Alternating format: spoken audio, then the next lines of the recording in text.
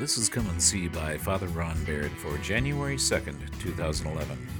The Gospel is taken from the book of Matthew, chapter 2, verses 13 through 15 and 19 through 23.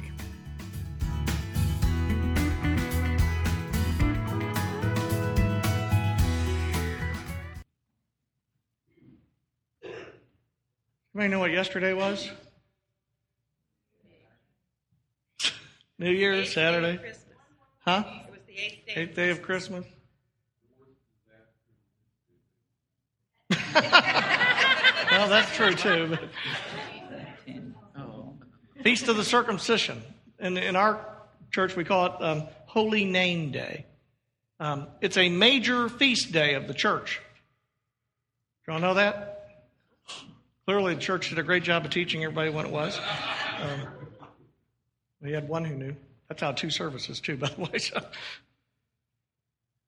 in the Roman church, it's a day of obligation. There aren't a lot of feast days of our Lord, because to be a feast day of our Lord, it has to be specifically about Jesus. And so there are only a certain number of them throughout the calendar year.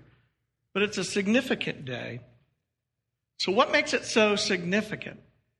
Well, in many churches, it's called the Feast of the Circumcision. Being Anglican, we're more delicate than that, I guess. So I don't want to tell everybody it's a feast.